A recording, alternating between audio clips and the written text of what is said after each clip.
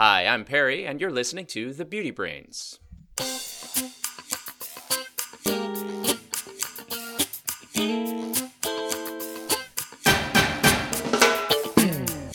Hello and welcome to The Beauty Brains, a show where real scientists answer your beauty questions and give you an insider's look at the beauty product industry. This is episode 168. I'm your host, Perry Romanowski, and with me today is Valerie George. Hey, Perry. On today's episode, we're going to be answering your beauty questions about how natural products are preserved, heat protectants for hair, is thinning hair inevitable, is it bad to keep nail polish on your toes, and we'll discuss what one personal care product you would buy. Plus, we'll cover a couple of beauty stories in the news. But before we get into that, let's say hello to our fellow co-host. Valerie, how are things going? Hey, Perry, they're going well. Still on the road. If you remember last time, I was in Italy, and then we were in New York together at the Society of Cosmetic Chemists annual scientific meeting. And now I'm still on the road at one of our other manufacturing facilities. But good news is I get to go home this week. So pretty excited about that. Home to the West Coast here in the United States? The warmest coast. Well, right. If you're down south in Los Angeles. Indeed. So as you mentioned, we were in New York City. First time I had seen you in a while, but we were attending the 72nd Annual Society of Cosmetic Chemists Science and Technology meeting. Yeah, for those of you who follow Perry and I on social media, you may have seen us tweeting about it using the hashtag SCC72, which you still may be able to pull up in the search engine on Twitter if you go on there. Yeah, and there we heard talks about some of the latest things in cosmetic science, or even beyond cosmetic science. There was a cool talk about how 3D technology might affect skincare products and how your sense of smell and touch and taste can all affect cosmetic products in the future. There were some really cool talks. Yeah, I really enjoyed the talk on synesthesia. I had to practice saying that word a lot, but that was a good one as well, about how sounds and the other senses that you mentioned can affect purchasing patterns or feelings towards a product. I thought that was pretty cool. Yeah, and we got to see all of our cosmetic formulating friends, which is always fun. Yeah, it's a good chance to see everyone. And I did get some questions on social media about, oh, wow, this event looks really cool. How do I get to go?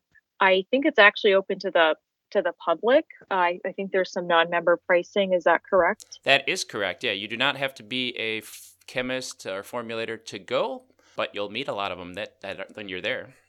Oh, cool. Yeah. So anyway, to everyone, the show's every year in December. Perry and I go.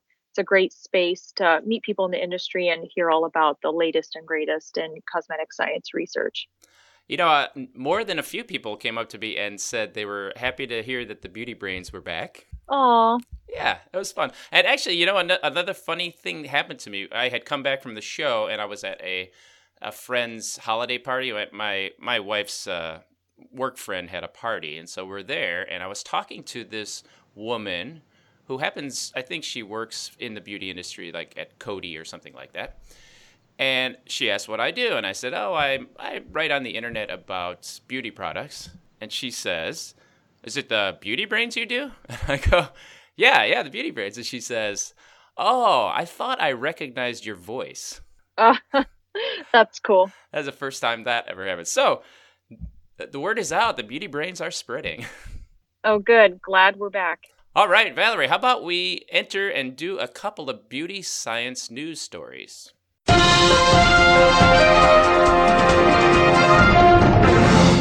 All right. So, Perry, you found this interesting article that just came out, and it's really about what makes a cosmetic chemist. This story was published in a website called Insider back in November, and they were talking about the luxury skincare brand Sunday Riley and whether the founder is actually a cosmetic chemist. I'll leave a link in the show notes so you can read the whole story, but basically it comes down to this. The brand founder, Sunday Riley, regularly refers to herself as a formulator and a cosmetic chemist, but is unclear whether she has the academic credentials or the professional experience that consumers are led to believe by their marketing. There are some specific questions brought up in the article that I think are worth talking about, But before we get to that, I have to wonder, who did this brand offend that would prompt someone to write such an article like this? I mean, it's incredibly detailed, and someone went through a lot of trouble to question the credentials of the founder.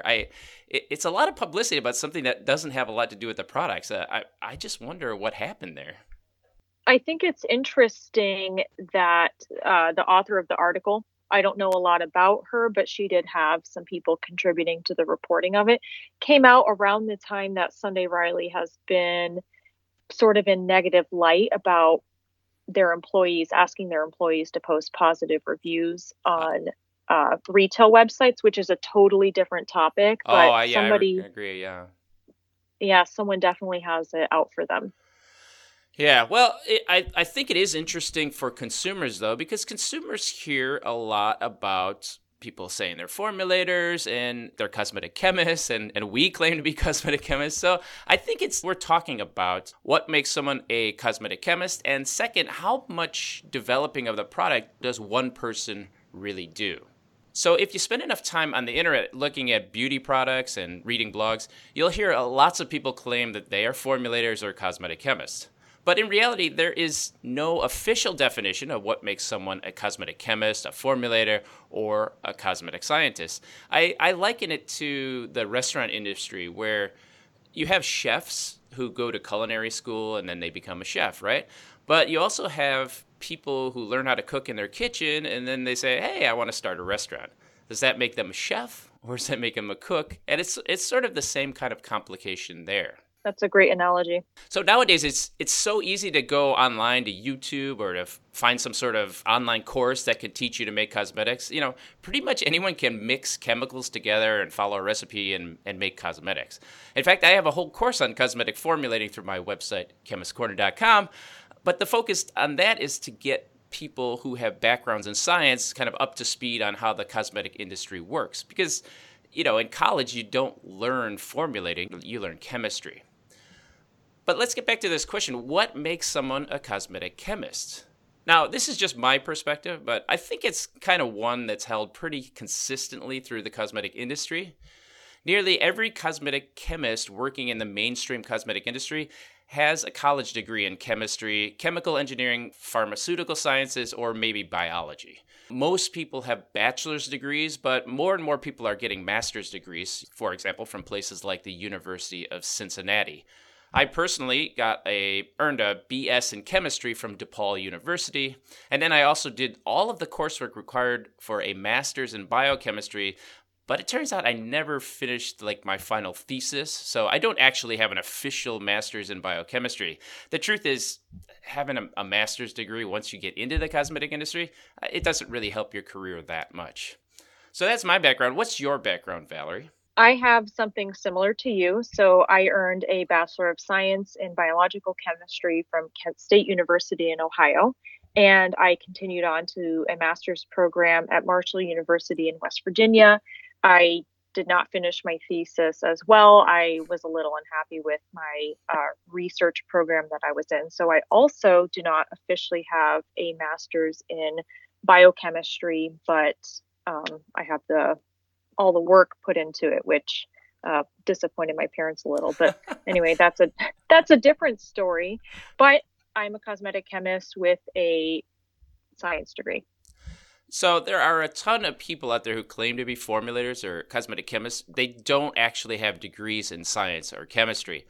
Now, there are some online courses who claim that they can give you a diploma in cosmetic science, or you get organic formulating or something like that. But those things are not really recognized in the industry. They're as anything more than like a self-study.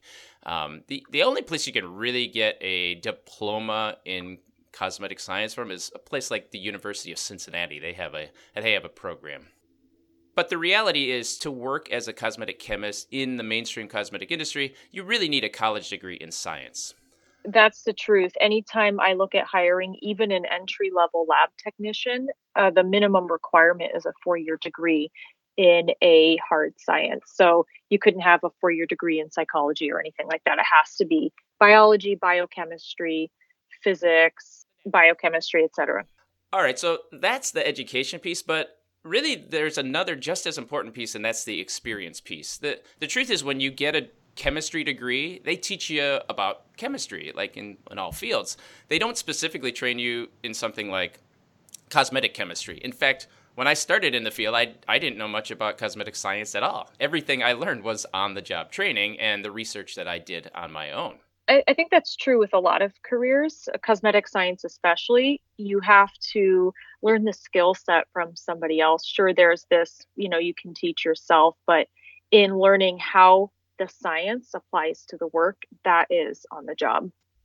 Right. And so to be a cosmetic chemist, it really does take more than just having a degree in chemistry or even a PhD in some similar subject. To be a cosmetic chemist, you really have to have worked as a cosmetic chemist, as a formulator.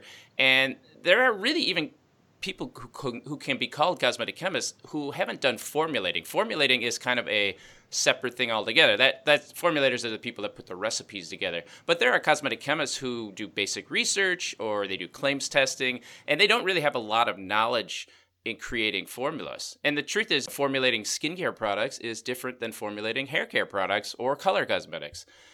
Now, I spent most of my time formulating hair care products, and then I did some time doing skincare products, but I haven't spent much time making color cosmetics, for example, beyond lipstick and foundations.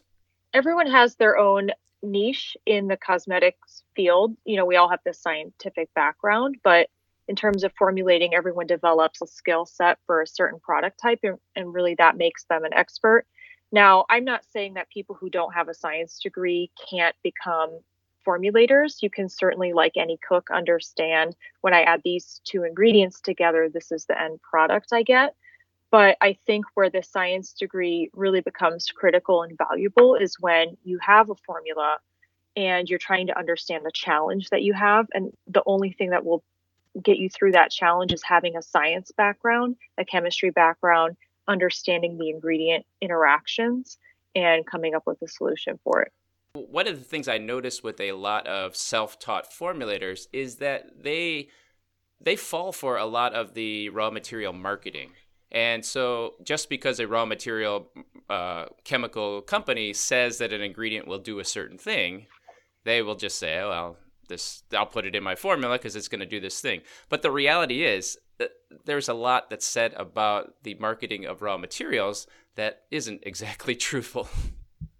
Yeah, they have raw material suppliers have marketing departments too, and their job is to say a material can do a whole lot. And every formula system is unique. It may not always be the case, and that's where having the science background can really be helpful. And before you learn, by trial and error, understanding, okay, well, I don't even have to go to the bench because I know this isn't possible. The other piece of that story is the question of whether whether one formulator actually comes up with the formula. And I have to say, for the most part in the cosmetic industry, certainly for bigger companies, maybe for small startup companies, this might not be the case, but for bigger companies, one chemist only works on one portion of the formula, and it's really a team that comes up with the ultimate formulas. Oh, 100%. I am responsible for running an R&D team. And sometimes when I'm out being the face of our department, people will come up to me and say, oh, I love this formula that you did. And maybe I did a piece of it, but ultimately is a team game. And I just say, hey, we have a bunch of awesome chemists who got to work on it. And that's sort of neat to say too, is that we all bring something to the table. Right, because there's the marketing people will say what ingredients they want to feature, the production people will help in scaling up, and there's just a lot that goes in. So it's pretty rarely that it's just one person coming up with a formula and they make that product. None of this has anything to do with whether the products from Sunday Riley are great products or not. I'm sure they're perfectly fine, but I just thought it was interesting to let people know that just because someone says that they're a formulator or a cosmetic chemist, that might not necessarily mean the same thing for everybody. All right. Should we answer some questions? Yeah, we'll save our other beauty story for next time, but let's go into the questions. The first question comes from Sharon, and she is wondering about heat protectants for hair. I'm not really sure exactly what she was wondering about them, so I thought I'd explain a little bit about what heat protectants are. why you need them, when you need them, and how they work a little bit. Heat protectants are products that contain ingredients that protect the hair from heat styling. So if you're using tools with heat, like a straightening iron, also called a flat iron, a curling iron, you're curling your hair, or a blow dryer, you'll want to protect your hair from the heat. Heat is bad for hair because it causes chemical changes in the hair fiber and also can start to break the hair. It does this by causing water to evaporate from the hair, which is great when you're trying to get your hair dry with a blow dryer. But eventually, when all of the excess water goes away, the water in your hair starts to heat up. And what happens when you heat up water? It boils. So your hair will burst open from the water boiling inside of it. Valerie, Alternative, yeah. Valerie, have you ever seen those electromicrographs from Croda with damaged hair? Oh, I actually have a couple myself of our own imagery, Oh, do and you? not of my hair because I don't thermal style my hair, but it is crazy what can happen to the hair. It makes you really sad. Like, what am I doing to my hair? Yeah, there's the cuticle gets chipped off, but one of my favorites was there was like a bubbling effect where it looks like there's these little craters on your hair. When looked up really close. It's very interesting and very scary to think what's happening to your hair. And that's from water boiling in the hair and bursting open through the cuticle. It really is real. The other thing that can happen, and I'm sure you've seen this YouTube video of this girl with a curling iron on her hair. She had a little product on it, but she had the iron super hot, and her hair melted off. Are Oh you yeah, yeah, familiar with this video? it cut right off. That's right. Oh my gosh, we'll have to share a link to that specific YouTube video in the show notes because I can't even watch it anymore because I will laugh for 2 hours straight. But that's the negative effect of heat on the hair when the heat exceeds the amount of protection you have on the hair, and the hair literally will melt right off or partially melt and become stretchy. So hopefully it's understood what heat does to the hair. And So how can you protect your hair from that? It doesn't seem like there's a lot you can do. well, there are actually a lot of very effective heat protectants for the hair, and how they generally work is they're usually styling products because you want to leave the product over the surface of the hair, and so you can either spray a heat protectant onto your hair. I don't like to use ones that have water in them because water boils and then heats the hair fiber, and then we're back to the exploding Croda pictures of the hair fiber. Same problem, yeah. Exactly, or usually like a styling cream. And what happens is these products that you're putting on usually contain silicones. Usually they're silicones that are chemically modified to withstand heat. Some proteins can also provide heat protection. They do this by forming a film around the hair fiber. And it's not necessarily a hard film. Sometimes the films can be hard. Styling polymers also work, but essentially they form this little protective layer over the hair fiber, and they take the brunt of the heat instead of your hair. So they act as a heat sink from whatever styling element you're using. And they generally have a certain degree of protection that they heat up to. So when I'm developing a styling product, we put it through third party claim substantiation and we actually measure, okay, what temperature can we protect the hair up to with this either ingredient or the product? And what temperature do these utensils get up to, like a blow dryer or a hot iron? Well, a blow dryer only goes up to, I actually tried to look this up the other day, and I have a thermocoupler in the lab where I could actually measure this if I wanted to. But they do get up to a few hundred degrees right at the heat source. Of course, it's not that hot coming out into the hair. Right. But curling irons, flat irons, I've seen some heat up to 450 degrees Fahrenheit, 500 degrees Fahrenheit. That is way past the temperature of what hair melts at. You're melting your hair at that point. It's crazy. You don't need Wow. that much heat. No, No. you don't. No, and I actually read a study that you can get more effective long-term straightening. This study was done with a straightening tool using a lower temperature and more passes on the hair. So instead of doing two passes at 450 degrees and your hair smoking and you're coughing and smelling, your hair melting, you can do a lower temperature, like maybe 350, and just do maybe 4 or 5 passes on the hair, there's less damage on the hair and you get some longer term straightening effects over time. Right. So it may take a little more work to get your hair styled or dried, but it's less damaging.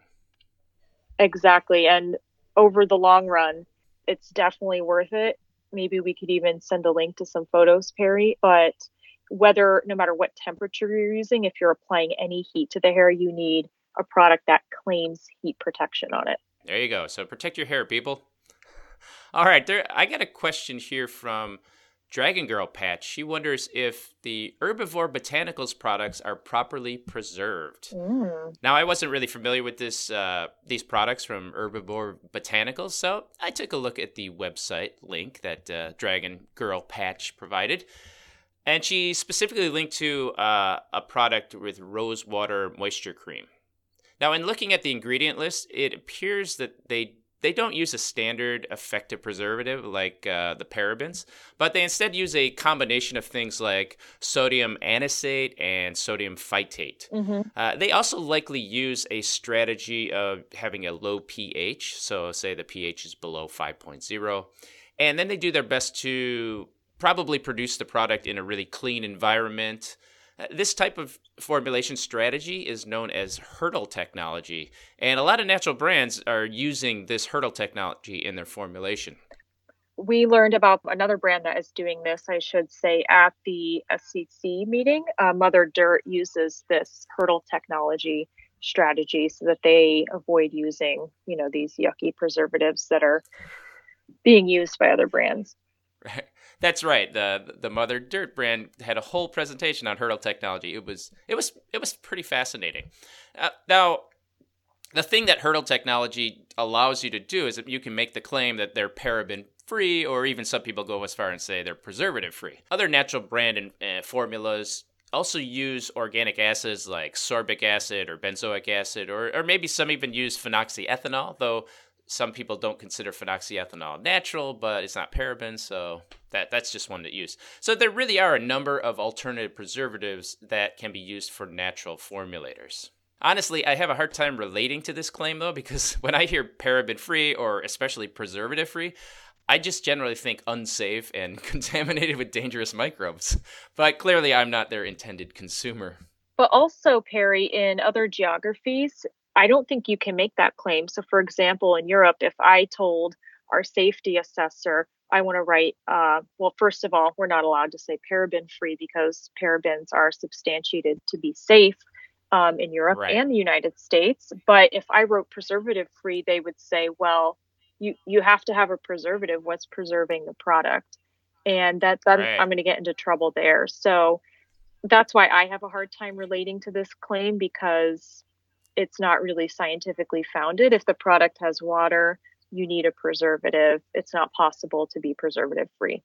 Yeah, it is important to note that the EU or Europe and around the world is different than the United States. In the United States, we can, marketers can pretty much say anything they want if they have some good rationale for proving what they're saying is not false, right? Exactly. So yes, these products are most likely preserved, but you might want to use the products quickly because I wouldn't expect them to last as long as standard beauty products. There's one thing that scares me about alternative preservatives.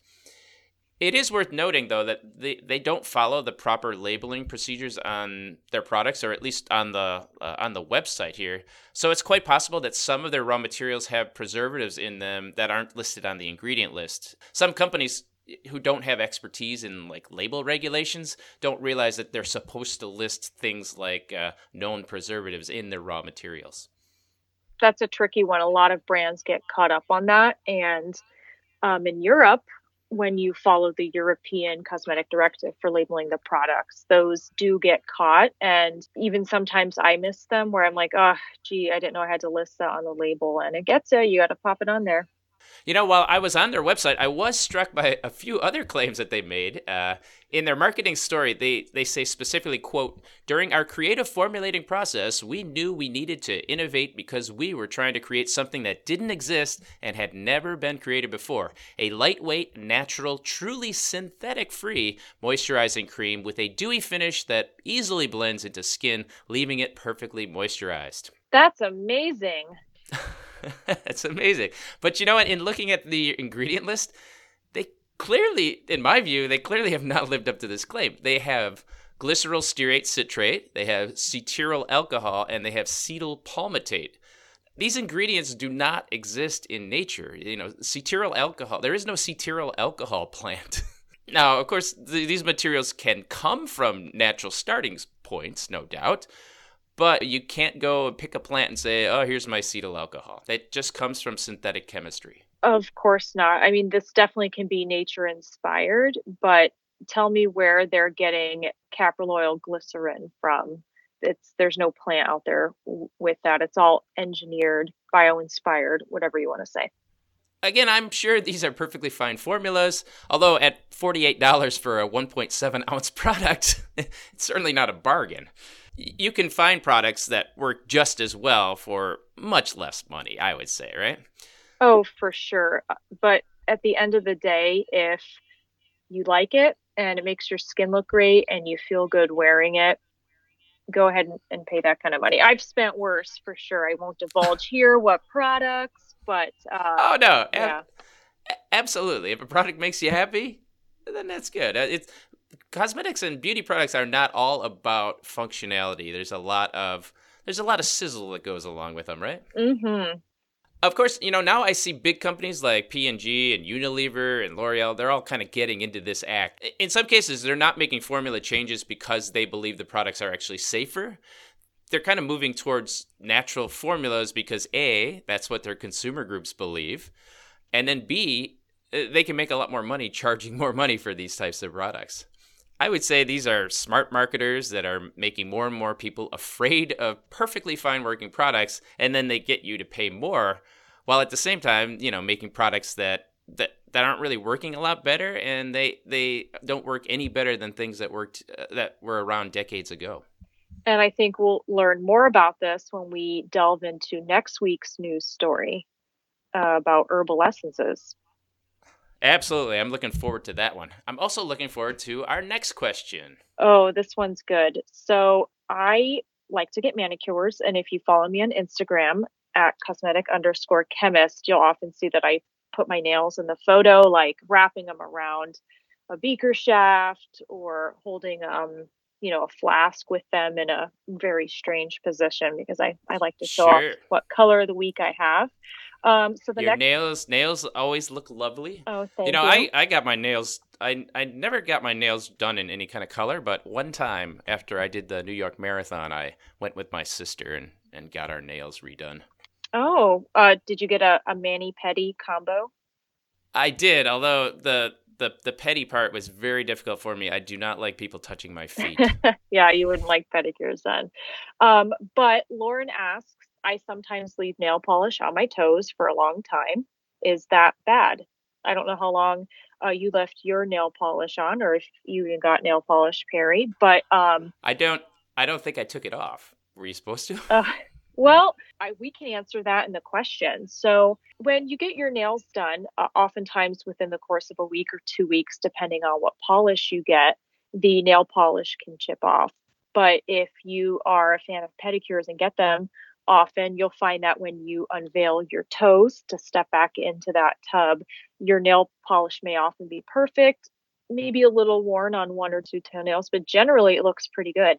And it can go on like that for months. So if you haven't gotten a pedi in a few months, your toes may very well still look perfect, just a little grown out, and you'll see where the new nail is that's not colored. And this is where our fan is asking, is that bad for me? And the short answer is no. So when you have your nails and nail polish on, you may have heard people say before, oh, my nails can't breathe. They're being suffocated by this polish.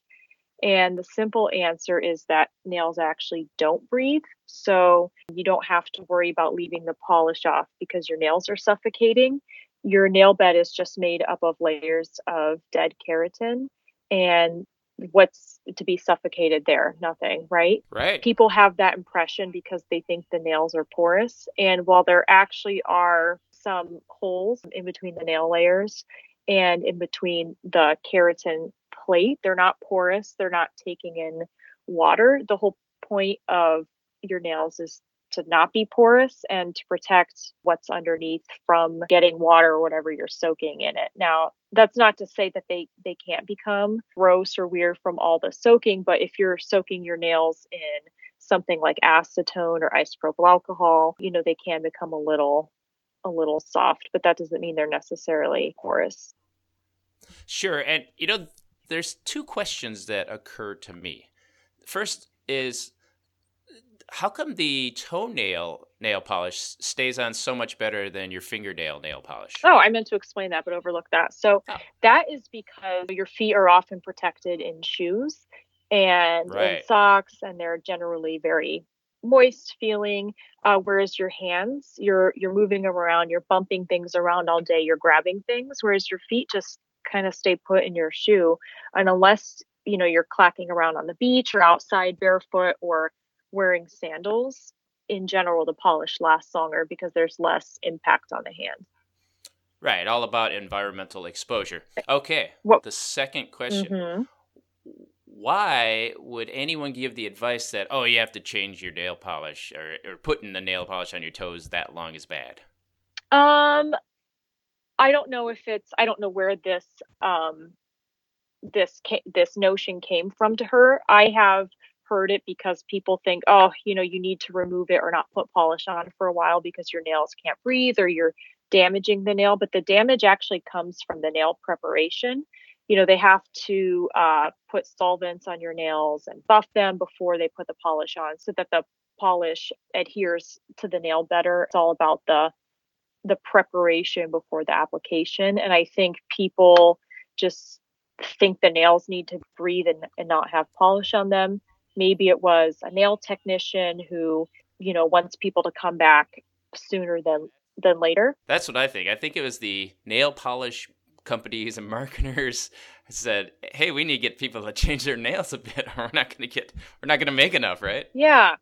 And the person that I love to follow is another cosmetic chemist who worked in the nail polish industry for a long time, Doug Schoon. Do you know Doug? Yeah, another long-haired California guy. Yeah.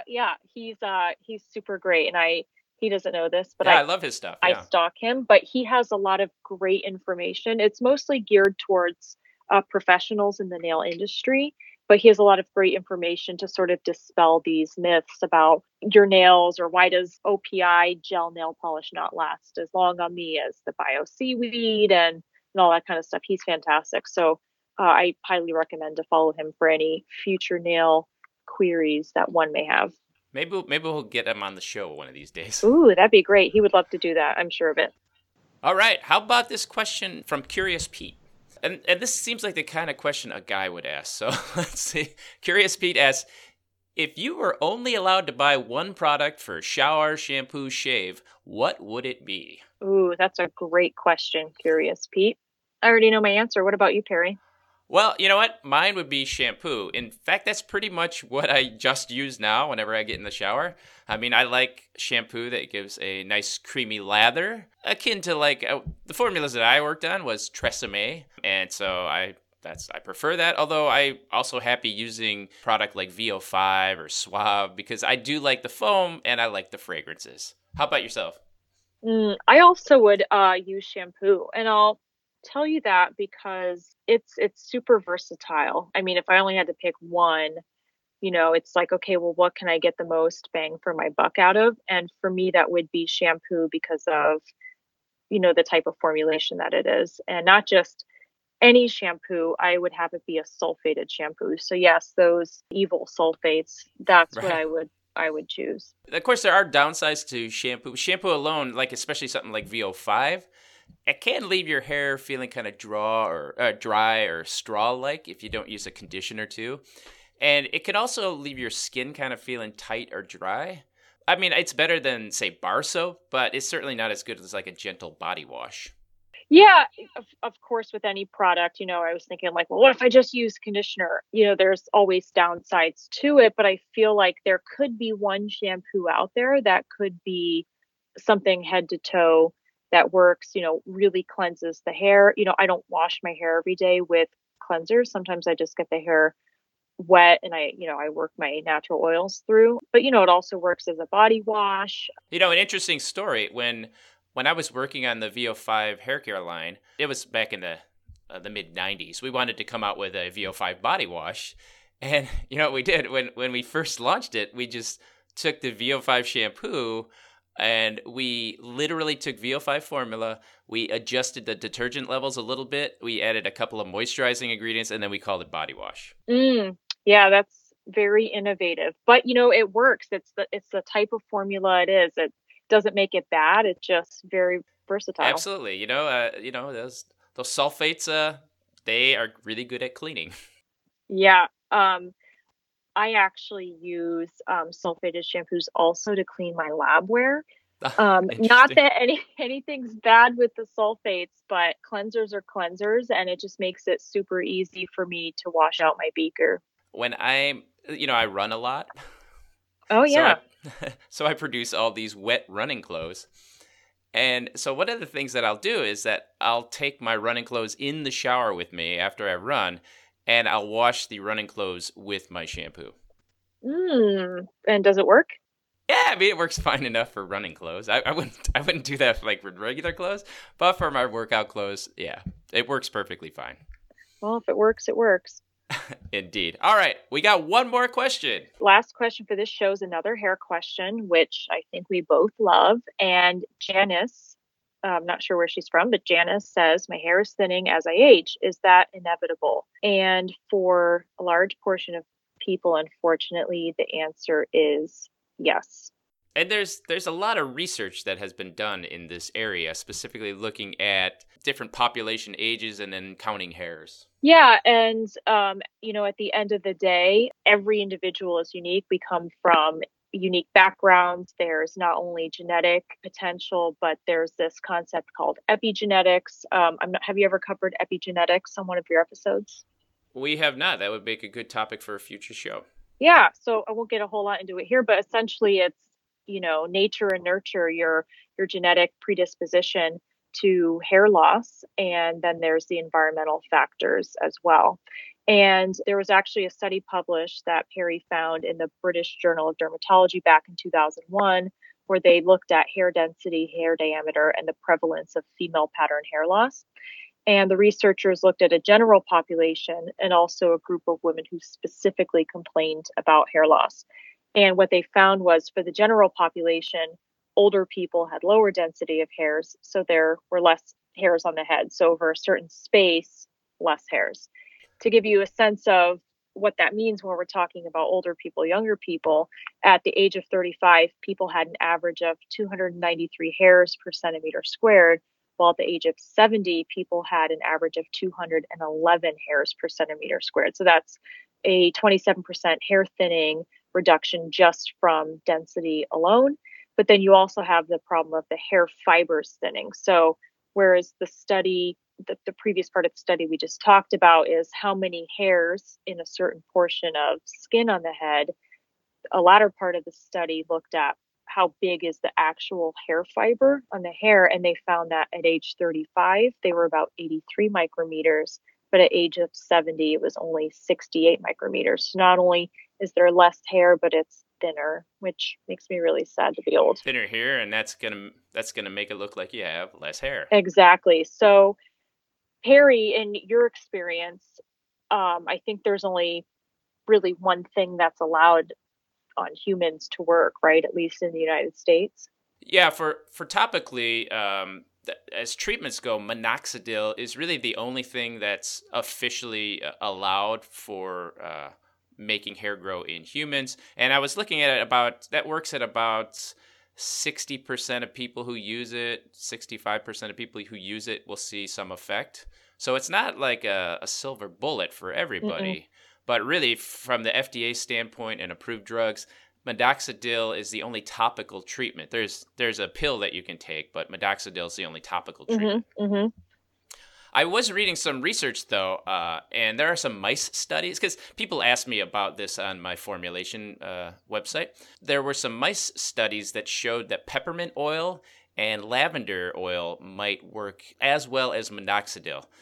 But the thing is, these were done on mice, right? So what they did is they took these mice and they shaved them off, and then they put on peppermint oil or lavender oil and then minoxidil and then some other oils.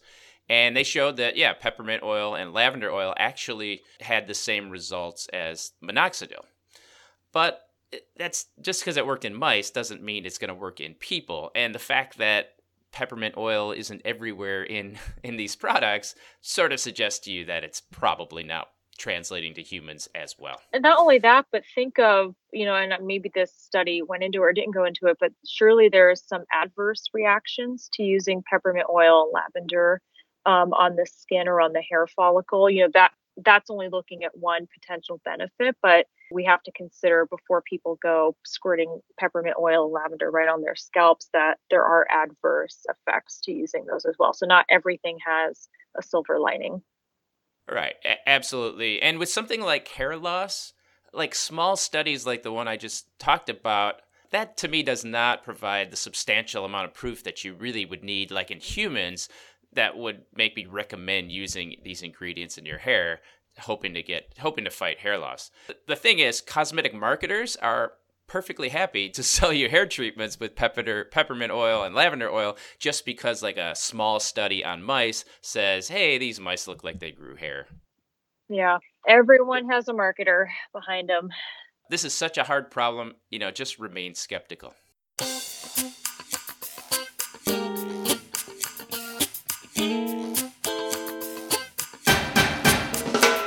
Well, Valerie, that looks like that we've come to the end of our time. Thanks for listening. Hey, if you get a chance, can you go over to iTunes and leave us a review? Your review on iTunes will help other people find the show, and that's going to ensure that we have a full docket of beauty questions to answer.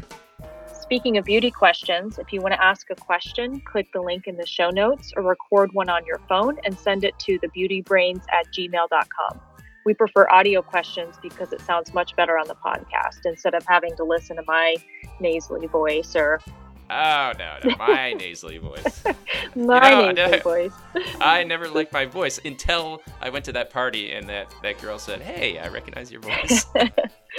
Also, you can follow us on our various social media accounts. On Instagram, we're at The Beauty Brains 2018. On Twitter, we're at The Beauty Brains. And we also have a Facebook page. That's the show, everyone. Thanks again for listening. Now, go make a difference. See you next week.